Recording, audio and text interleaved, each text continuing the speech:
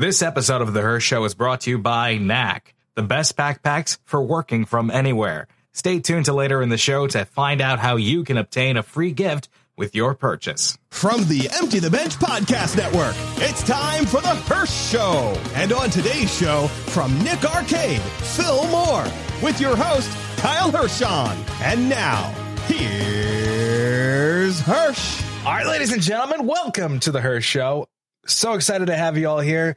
Hope you had a great weekend. April's coming up this week. I mean, we're getting ready for springtime.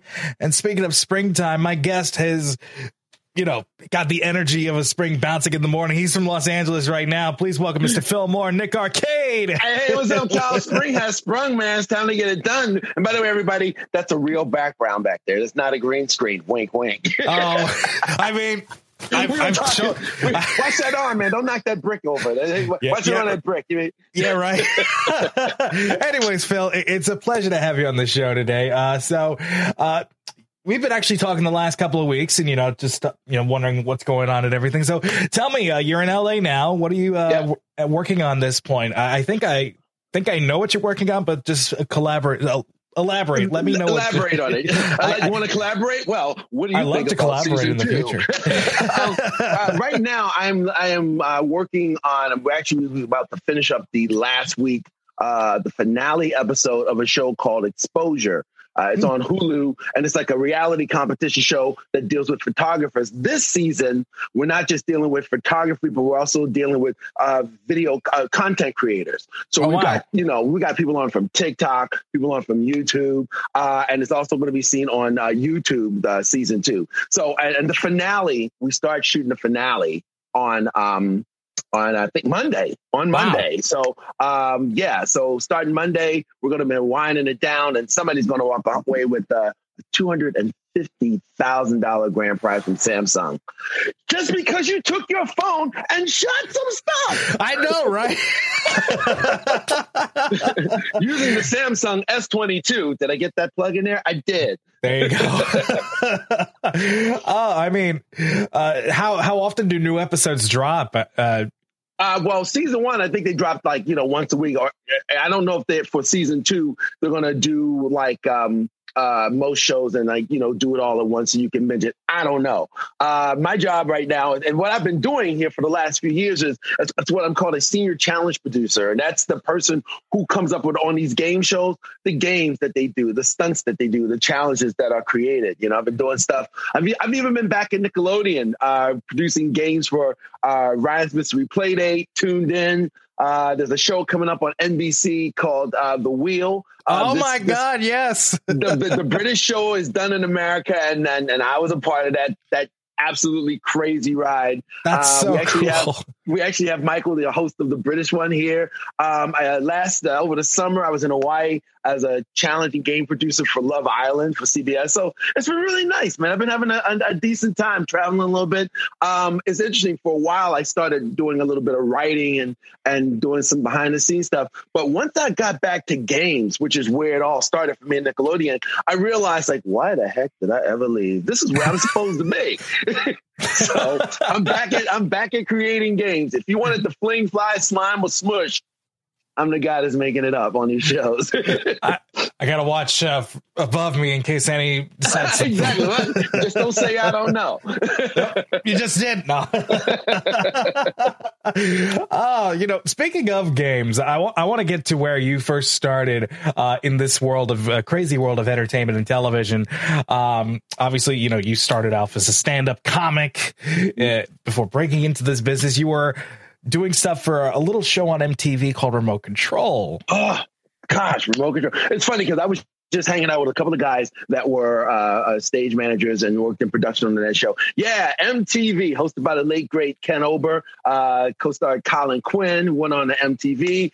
Is where I met Adam Sandler, who appeared as a character called Stickpin. Dennis Leary would pop in every now and then. It was we were all just trying to make our way and, get into the business. I jumped onto that show because, I was living in Florida at the time. I'm from Baltimore. I'm from Baltimore. There you go, Baltimore. But I was in Florida, and at the time I was married, and being a stand-up comic, you travel a lot. But I was about to become a dad, so I wanted to get off the road and be home for my wife and the upcoming baby. So while I was doing my stand-up traveling around, I met with some folks in New York at Viacom. Put in my resume, just said, hey, if anything comes up. And then they reached out to me and said, we're going to be shooting MTV doing spring break down in Florida. And they're trying to, see if they can save on bringing everybody from New York down. So they're trying to see if there's any locals that they could hire to do the job. So I got a gig there doing audience warm-up, which is basically doing your stand-up act, except you go home to your house every single night instead of a Motel 6 in the middle of Bent Toenail, Iowa. So, so that's really how I got into TV, because up until that point, I had just done stand-up. I'd done a couple of specials on I'd done stand-up on a couple of specials on TV, but it was small cable things. But when I got to get remote control, it was like, okay, great. I can work in my own backyard and still do stand-up. And that's what got me into television. I went from that. And by the way, that was shooting at before opening the Disney MGM Studios, which I now think is called Disney Hollywood or something. Yes, Hollywood Studios. Hollywood Studios. But it wasn't even open yet. Like the park wasn't open, but the sound stages were operational. Same with Universal Studios. Universal Studios, Orlando, Florida, was the same way. The sound stages were working, but the parks weren't open yet. So when I got done with that, having worked there for a while, I was able to slide over and do audience warm-up for the new Mickey Mouse Club. And a lot of stuff that came in. There was a show called That's My Dog, Team Win, Lose or Draw, the finales of America's Funniest Home Videos. Just if it came there and it was family-friendly and they needed a warm-up person, that was the thing. Like, I have a lot of great friends that I started out in the business with, Daryl Hammond, Tom Rhodes, Billy Gardell. But my act was always kind of PG anyway. And when you have a studio audience that's comprised of kids or families from the theme parks, you kind of have to keep it a certain way. And so being the big kid that I am, I just found that was kind of niche for me. Oh, yeah. I mean, when I would go to any sort of talk show, I mean, I went to my first talk show when I was 9. Uh-huh. Like I went to see the great Regis Philbin. So I got to see him and Kelly Ripa. And actually, no, they didn't have a warm-up person. I was wrong. What did I see? No, it was Wheel of Fortune. I saw them when I was 7 years old. 7 years old in Philadelphia. They were doing a taping, and Charlie O'Donnell, the late great Charlie O'Donnell, was the warm-up act. Yeah. And and then eventually, once I started, doing more, because I'm what's called a professional audience member. They got a meme now on YouTube and stuff with people who are professional extras in movies who gain some fame with their over exaggerated expressions, standing behind Tobey Maguire going, "Ooh," the audience version of that. I am that guy. I mean, I know when to clap, I know when to cheer, and I know when to go ooh, ah, and then laugh. So it's like, hey, if I'm in Los Angeles and if you need an audience member or something to cut like canned audio or whatever, call me. So, as I'm getting into this sort of thing, these people, the warm-up acts, I can name you a great one right now. Tom Kelly is a great one. I saw him and met him many times when I was doing $100,000 Pyramid. I did Straya and Sarah and Kiki with Good Morning America. They bring out so much energy out of the crowd when there's like, oh, it's like 6 a.m. It's so cold, because of course I usually go when it's like in the dead of winter, where it's so cold in New York City. You don't get those summer. See, when I started doing warm up for MTV, it was during their spring break. You see, I was thinking, guy. See, I usually go because to me, not many people would go out into the crowd. You're guaranteed to get in. No long lines. Nobody wants to stand outside in the cold to get in the line. The line's real short. You're standing in the queue inside, aren't you? There you go. Exactly. And that's how I ended up getting pictures with Ryan Seacrest, Kiki Palmer. Getting in early has its privileges. All right. You know what? I take what I said back. You are a thinking man, too.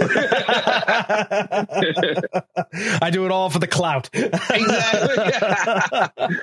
So, I mean, about remote control. I mean, obviously, you did a lot of stuff with them, and of course, the great Ken Ober.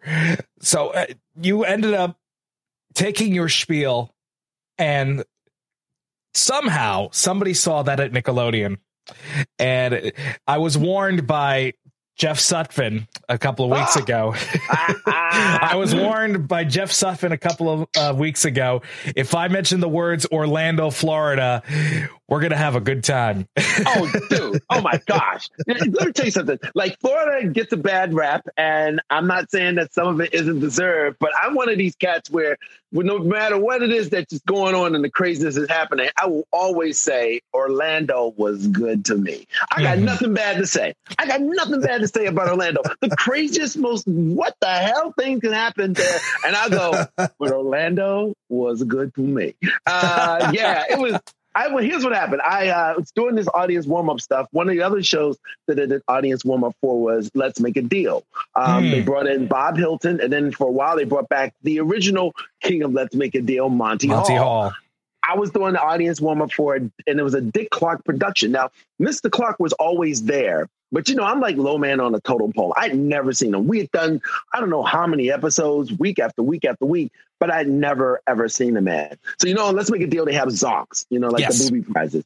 And on one episode, the stage manager calls me over. I'd done all my bits. Like, you have to get a routine in mind, when you're doing audience warm-up. It's now the big deal. All we're about to do is go to the end of the show. So as you do your bits, you're pacing it, knowing the big deal segment only, I do a little bit of warm-up. Then the big deal is all about what's going on. I don't speak at all. And then when it's over with, thank you, folks. Good night. So I've done all my bit. And then the stage manager calls me over and says, hey, Phil, while we were setting up for the big deal back there, the last zonk we had, that elephant took a dump on the stage floor. So we need you to stretch while we clean up the elephant feces in the back. I was like, and I looked at him and I just went, I've done all my bits. Oh no! So now I'm like scrambling, and so what I ended up doing, and this what I think was that next level. This is why when people talk about, I try to tell people. I've told my son, I've told my stepdaughters, not like when you are finding yourself up against something that would seem like an adversity, like really look at what it is you're learning through this. Because on the other side of me almost wanting to panic that I've done all my bits and I've got to stretch was I had to do something. So I started improvising with the audience. And now I've improv with people before and audiences before, but it's always like if you're doing stand-up, 5 minutes of your bit, then get back to your act. Then maybe 5 minutes over here, then get back to your act. I had to stretch for who knew how long. And it was all improv. And so that was a moment that should have been a panic moment for me, but I jumped right into it and somehow just improv with the audience, had them laughing, had them applauding. What I did with them was almost better than the regular shtick that I would do. And from that moment, that's when I got this new level of confidence and started working more and more on this skill of improvisational. But it originally came back from what looked like an adversity for me. You know what I mean? But anyway, so here's what I do. After we do it, the stage manager comes over and goes, okay, Phil, hey, listen, we're all set. But before you tell everybody we're getting back to the show, Dick Clark is standing here in the wings. He wants to say something to the crowd. So this is my first time meeting him. So I can't fanboy out, No. I have to say, ladies and gentlemen, thank you very much for your patience. But before we get going, this show is, as you may or not know, is produced by Dick Clark Productions, and the legend himself is here. And he'd like to say something to you right now. Please put your hands together. Welcome, Mr. Dick Clark. This is my first time meeting the man. Dick Clark comes out. Audience gives him a standing ovation. You do that thing you're supposed to do. You step away. You put the mic behind your back. You let the spotlight stay on the man. Then when he's absorbed enough, he walks over to me. I hand him the mic to walk away. He grabs my wrist and goes, wait a minute, ladies and gentlemen, before we get started, most of the time when something like this happens, we in the control room are panicking. But I've never had as much fun in a crisis situation as I had watching this young man. Please give it up for Phil Moore. I was like, he knows my name. Knows my name. That's special. this is the hand of God truth. When I went home that day, I called my agent because I was always happy just doing warm up and stand up. That's it, stand up comedy. I called my agent and I literally told her the whole story I just told you. I said, I want my own show. She goes, oh, let me just call the show fairy. What do you mean you want your own show? I said, start sending me out on auditions for TV shows. I had always been the one where every time they would call me and go, we have a movie shooting here, we have a show that's shooting here, da, da, da. I'm like, I don't mention that. I just want to be a great stand-up. But I went home and I called her and I said, I want my own show. And it's from there that she started sending me out on auditions. And the rest is just typical audition stuff. She sent me out on an audition for Nickelodeon. That's how they found out about me. And I think the thing that kind of made them go, okay, well, check this guy out is because I'd already done what they consider decent work for them on their show Remote Control, because Nickelodeon and MTV are all Viacom. Yep. It's all one big happy family. So somebody around Viacom knew who I was, somebody who was associated with Nickelodeon. So there you go. Rest of it is history. Yeah. And you know, despite, you know, only being on for a couple of years, Nick Arcade really just gathered this cult following. I mean, you've done Comic-Cons, you've done appearances with the game itself. I think you even tried at one point to bring it back for a modern age. And what was so cool about Nick Arcade was at the time, the technological advancements. The video zone was the biggest thing.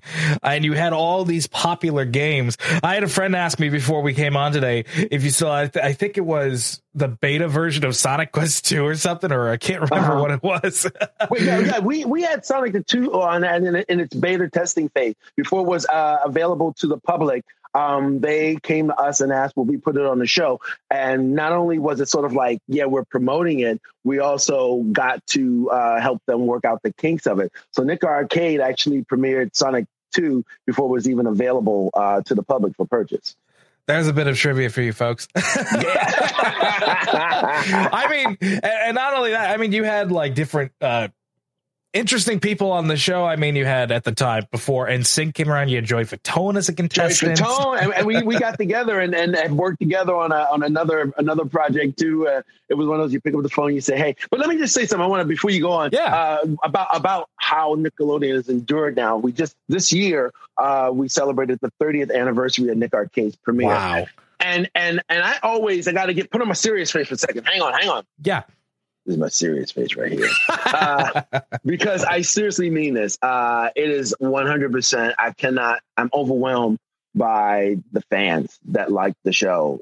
Because some more behind the scenes trivia, Nick Arcade really didn't get the sort of same level of marketing that a lot of the other shows did. To this day, I keep I take that back. But Nick Arcade, for a while, up until last year, you could not buy any merch that had Nick Arcade on it.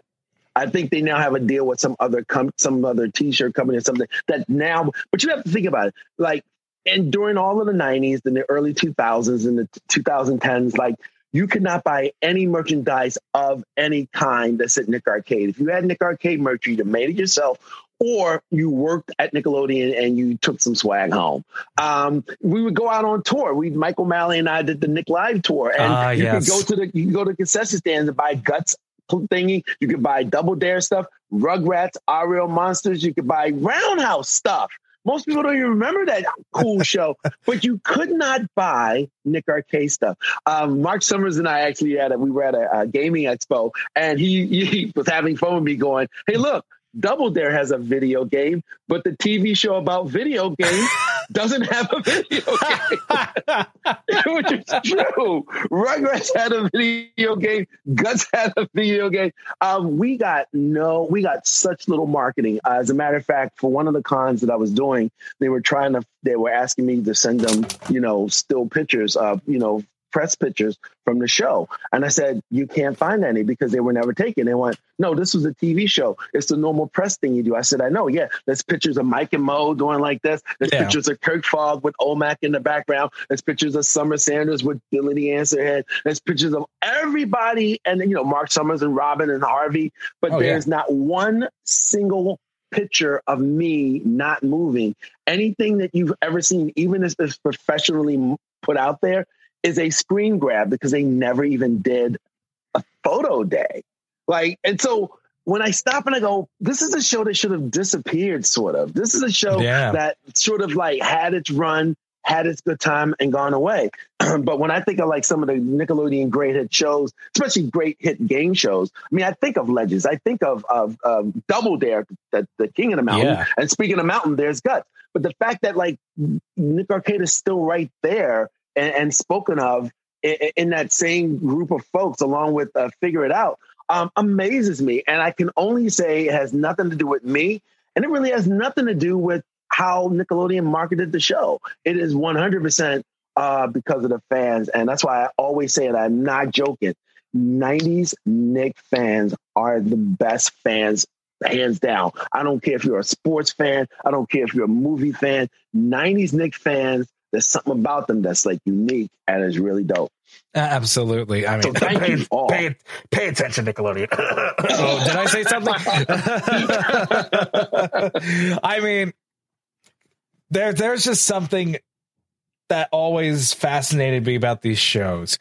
I mean, I was very fortunate enough to meet Mark, of course, Jeff Sutphin. And, you know, I got to know what their experiences were like. And of course, I wasn't really around for the original runs of it all, but of course with, you know, Nick Gass, you know, getting me exposed to these shows, I have a much deeper appreciation for the fact that, you know, there are people out there that have the passion to show this much love to a show.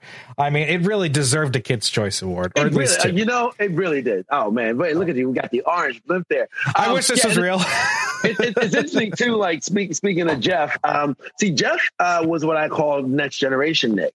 Like we were, you know, Mark. When I think of like the original 5 game show people, it's Mark, it's Mike, it's Summer, it's Kirk, and myself. That was from like all of the 90s. Then the 2000s started, and then Jeff came along, Pick Boy. He did the Figure It Out reboot.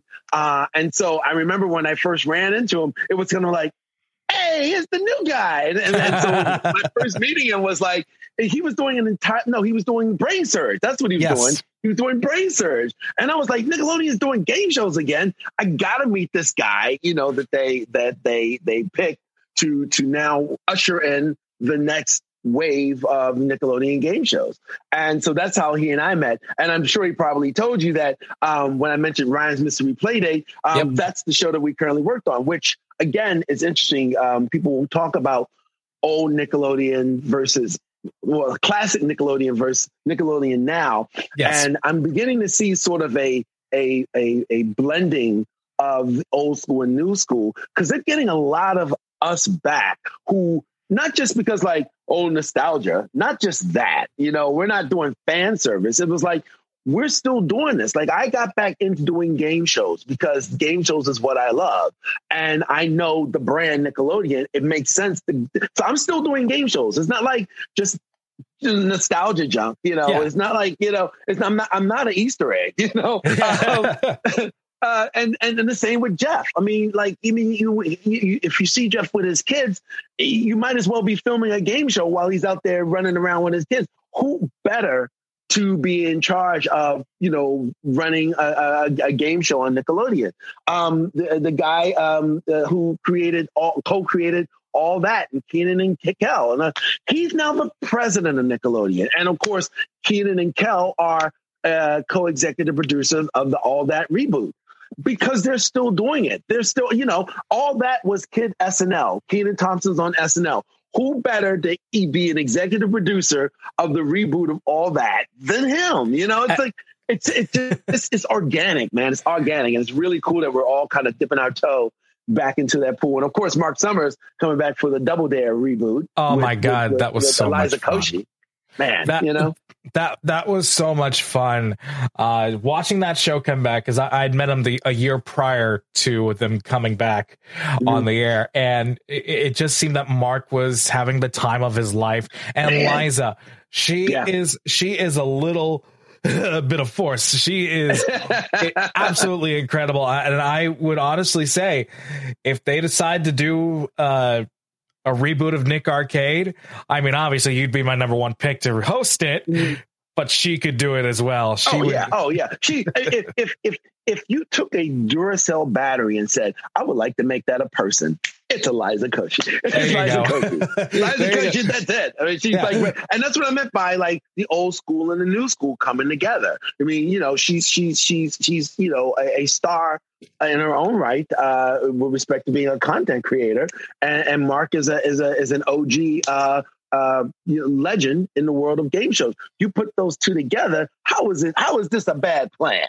Exactly. You know? I mean, now, you know, speaking of the transition from a content creator to being on television, I mean, we're seeing that now so many times, different, whether it's through a video game streamer or even somebody doing like tech reviews or something like that. You're seeing all these people that are influencing people to do things that they feel like, oh, maybe I should start doing this. Maybe I should get involved with science, STEM, or even entertainment, or, you know, there are, I think the world of entertainment, I think we're going to be fine once we're all gone. I think we're all going to be fine. And you know, I look at it now, and I never until the world of content creating, you know, became a thing. I was like you, like wondering, man, oh man, entertainment, what's going on, what's happening with it? But now you're watching these people, and they're doing these content creators, these people that are doing things like you and the stuff on TikTok and whatever,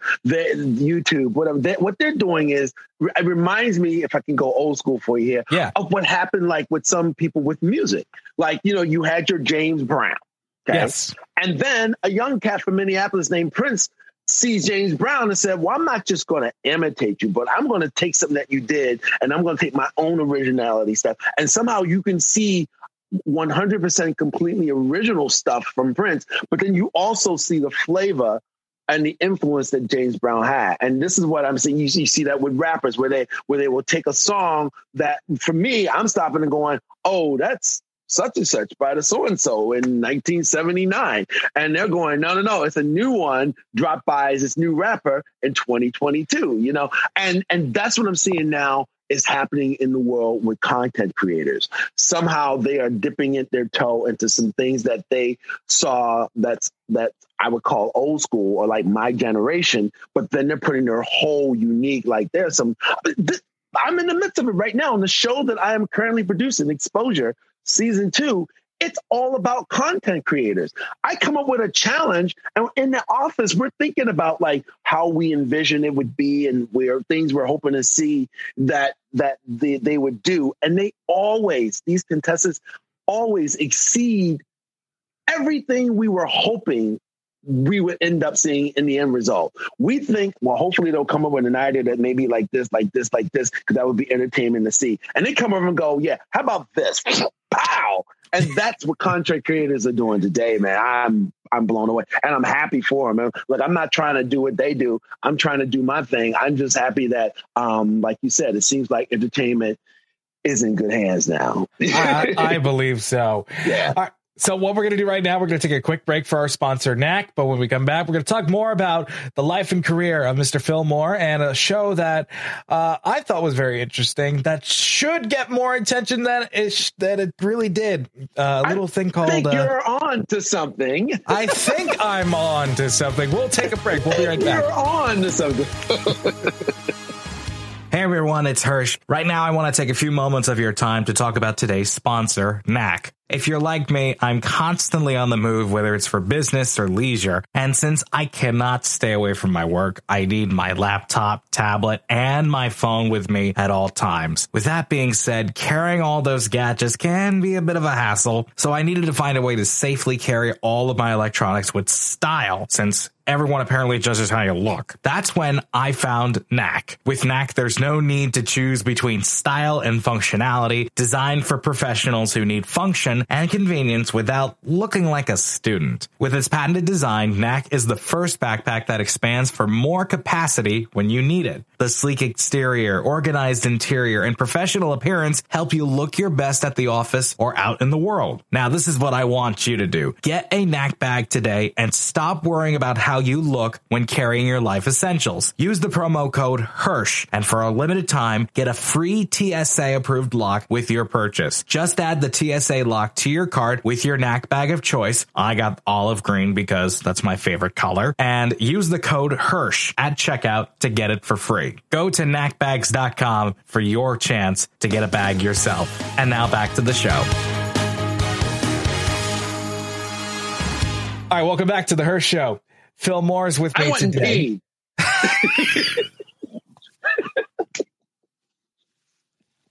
We had a break, man. I had to go. I'm drinking water. What do you want?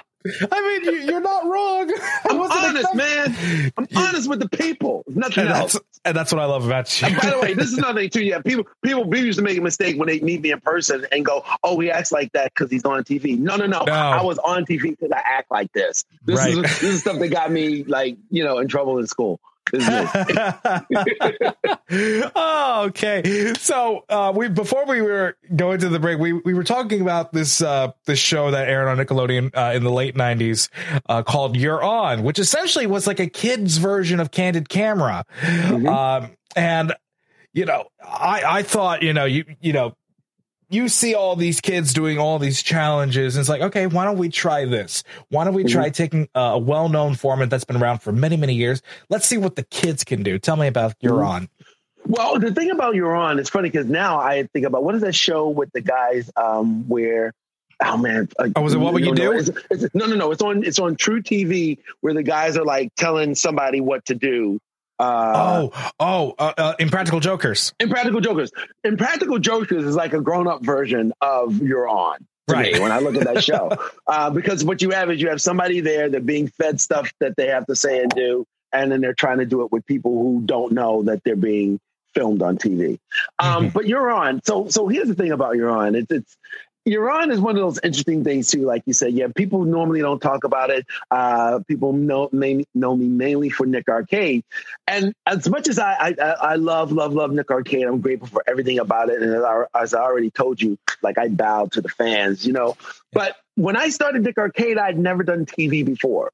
Mm-hmm. So when you hear me mispronounce something, even the singing of the songs, part of that was out of just nervousness. I'm always singing anyway. So to give my brain time to process whatever it is I would do, it gave me a moment to sort of pause, but still keep something being heard and said, I was nervous. It was my first time doing anything.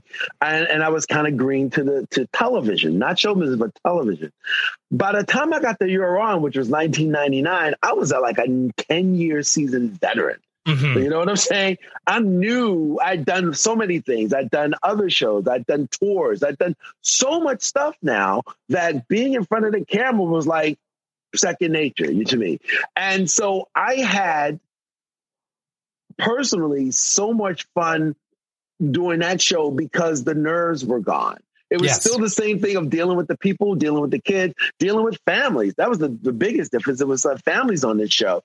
And it does it is kind of like a soft spot in my heart and a little sad that it isn't as popular as Nick Arcade, because for me, it was more fun. It honestly was more fun for me to do You're On than it was Nick Arcade, because by that time I knew I could hit a mark. I knew where the cameras were. I could hear somebody talking in my ear and still keep my trend of thought. I knew where to look. I knew by now I've gotten really used with improv and stuff. So just, topping it, ad-libbing with people was comfortable. And again, I wasn't scared of the process anymore. Being in front of the camera was no longer for me. It was the best. Unfortunately, the show was wildly popular. Its fate was really because of what was happening behind the scenes at Nickelodeon corporate in general. As we all know, a couple years later, Nickelodeon Studios Florida shut down. So they weren't really into investing large amounts of money into a IP that was not going to have a place to live for more than 2 years. Right. So, like, in other words, why throw millions of dollars into a show where, we're moving? You're not going to buy new furniture in your old house. You're going to wait to get to your new house to buy the new furniture. Right. That's kind of like where they were coming from. So, and I mean, when I see the pictures now, Blue Man Group took over the old Nickelodeon studio space, and it's just a shell of what it used to be. Because you see the exterior of the building, it looks exactly like Nickelodeon Studios, but the marquee, the shape of everything is there. Yeah, and the slime geyser's gone. Yeah, the slime geyser. That was my favorite part. I'd never been there, but of course I've seen that many times. Yeah, I haven't been back since it's gone. I've been back to Orlando to do some work with Joey Fatone, but I had not been back to the studio. But I've seen those same pictures, and yeah, it was an amazing time, man. Because even if you didn't get in to see a show that was being taped, you still got to experience it. One of the fun things we would do, they had a studio tour that would go like the stage floors down here where we're shooting, and then up, way up in the rafters. They had a hallway that would go through this enclosed and soundproof glass, and the studio tours would go by. So if a show was taping, you could be in the tour, look down and see the show taping. And every now and then I would hook up with a couple of my fellow Nickelodeon celebrities, and we would run up there and we blend in with the crowd, So we're standing up there in the rafters while down there is where they shoot Double Dare, and then I'm there with Danny Temporelli. We're going, I hear that show really stinks, and then they turn around and realize it's us and go, we would have fun. Like, it was just an immersive experience, whether or not you got to go to a taping or not. You being a professional audience person, imagine if you want to do a taping of a show and you couldn't get in, but you could still go and immerse yourself in Nickelodeon and see the show taping that you couldn't get in. You'd leave there an hour later after going through this whole tour thing. You would leave there having watched a few shows being taped, seen some celebrities from the tour, and then maybe gotten slimed in a little area called Game Lab where you could test out and play games too. It was such a great idea. And, for whatever reason, corporately, decisions were made far above our pay grade. And it's gone. But man, what a unique whole situation that was. Nick Studios, Florida. Oh my God. And I mean, I'd love to see it again. I'd love to have, a new Nick Studios. You hear that, people out there in internet land? Put a hashtag on top of the screen, bring Nick Studios back. I don't know. But, it was a place that, to me, was very special in my heart. I mean, because as I said before, watching all these shows that I've seen growing up, it's like, I want to do that. And then realize, okay, this was done way before, I was around to actually do it. And I'm like, okay, now I'm back to reality. You're looking at Guts going, I want to do Guts. What? 1995? Ninja Warrior? I can't do Ninja Warrior. No. I need that bungee cord to help me. Yeah, I need that bungee cord, and I need that glowing piece. Wait, where I have a little piece. You can't see it. You can't see it. Screen. I'll put a picture of it in post. But the aggro means aggressive. That right there is not aggressive. That's mini Crag. That's a mini Crag. Mini Crag. Yeah, but you know what I'm talking about. Yeah, I do. I know what you're talking about. Wait, I'm not being rude. I'm trying to find a picture here because I want to show you something. Go for it. Okay, hang on. No, keep talking. Just so you know, when I'm looking down, I'm trying to find this picture because it's a really cool picture. And I'll look and find it for you. We're going back to like You're On and everything. I remember at the end of the show, there will always be some sort of crazy stunt with the kids. They always involve like slime or gross stuff. And I remember a friend of mine showing you the last episode you taped. I think your son came on. And the whole staff just started throwing pudding at you, slime, my God, and everything. Listen, and to hear my son tell the story, he said, even though he had a lot of fun. By the way, let me back up a little bit on my son, okay? Because my son, David, he's also been seen on Nickelodeon more times than that. Right. There was an episode of All That in which Milkman, there was Super Green and Milkman. and Milkman had a shrinking ray that changed Super Dude into a little kid. Little Super Dude is my son, David. On an episode of Kenan and Kel, it was a two-parter called The Big Goodbye. It was an episode where I think Kenan's family was supposed to be moving. And so he and Kenan are sitting there and they're finding their old toys from when they were little, when they first met. And then they kind of does a flashback. Right. And my son played little Kenan. Also on Figure It Out, my son was a regular on the show. He was actually working the show because he was one of the Charade Brigade kids. Oh yeah, that's right. And did the little pantomime. but on You're On, the story that he tells was they took, since it was the last episode, all the stuff that they'd done during the entire season was still in the back. So they brought everything left over that wasn't used and just gave it to him. And then my son has slimed me before. I mean, he's the son of a Nickelodeon person. Anybody who's a Nickelodeon person who's got a kid, their kid is going to eventually pie them, slime them, whatever. But he got to just go like over the top with it. They gave him so much stuff. It just kept coming. I was like, okay, are we going to call cut? No. Okay. And of course, after a while, I couldn't see what was going on. And I'm waiting for the director to go cut. And then you hear, no, we got another one. Oh my God. Oh my Lord. Man, I smelled like farting feet by the time I left, but everything off piled. The smell was horrific. That's one thing that David actually says. He goes, after a while, Dad, I felt like I was gagging because you smelled so bad.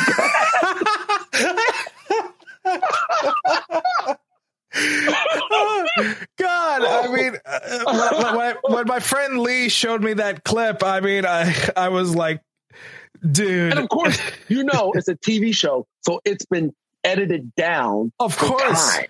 In real life, it kept coming and kept coming and kept coming and kept coming. It would never, ever, ever stop, man. It was just, oh my gosh. Just like the earth took a dump on me. It was so. I mean, they had to dispose of it somehow. Oh my gosh. And like I said, after a while, the mixing of the different things created such a putrid stench that there's a point where David said, yeah, they wanted me to go on, but I kind of looked over at the executive producer who, we knew, he like I said, he grew up not a Nick kid. He grew up almost like corporate Nick in it. And he just looked over and he just kind of looked like, nah,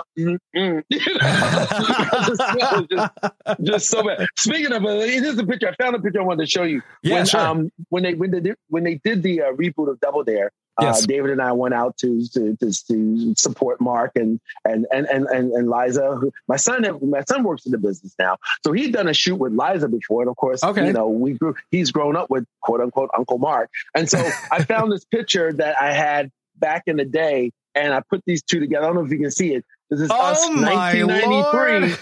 On the set of the original Double Dare in Orlando, and then on the set of the reboot in 2018. Wow. That's just like really cool. It's really come full circle at this point, 25 years later. Oh man. But you know what? Here's what we're going to do. We're not done with you just yet. We'll come back. Well, yeah, we're coming back next week with Mr. Phil Moore. But in the meantime, thanks for tuning into this episode of the Hirsh Show. Next time we'll speak with Mr. Phil Moore about how he ended up becoming behind the camera, behind the scenes, because this is something that I do for a living as well. So we'll see you next time, Mr. Phil Moore. And for all of you watching and listening, we'll see you next week. The preceding episode of The Hirsh Show was presented by Knack, hosted by Kyle Hirshon, produced by Kyle Hirshon and Nick Morgeson. Additional voiceover provided by Jerry Houston. Podcast hosting provided by Buzzsprout, Apple Podcasts, and Spotify. Be sure to follow The Hirsh Show on Facebook, Twitter, and Instagram. And be sure to watch the video version of The Hirsh Show on our YouTube channel. This has been a production of the Empty the Bench Podcast Network. Copyright 2022. All rights reserved.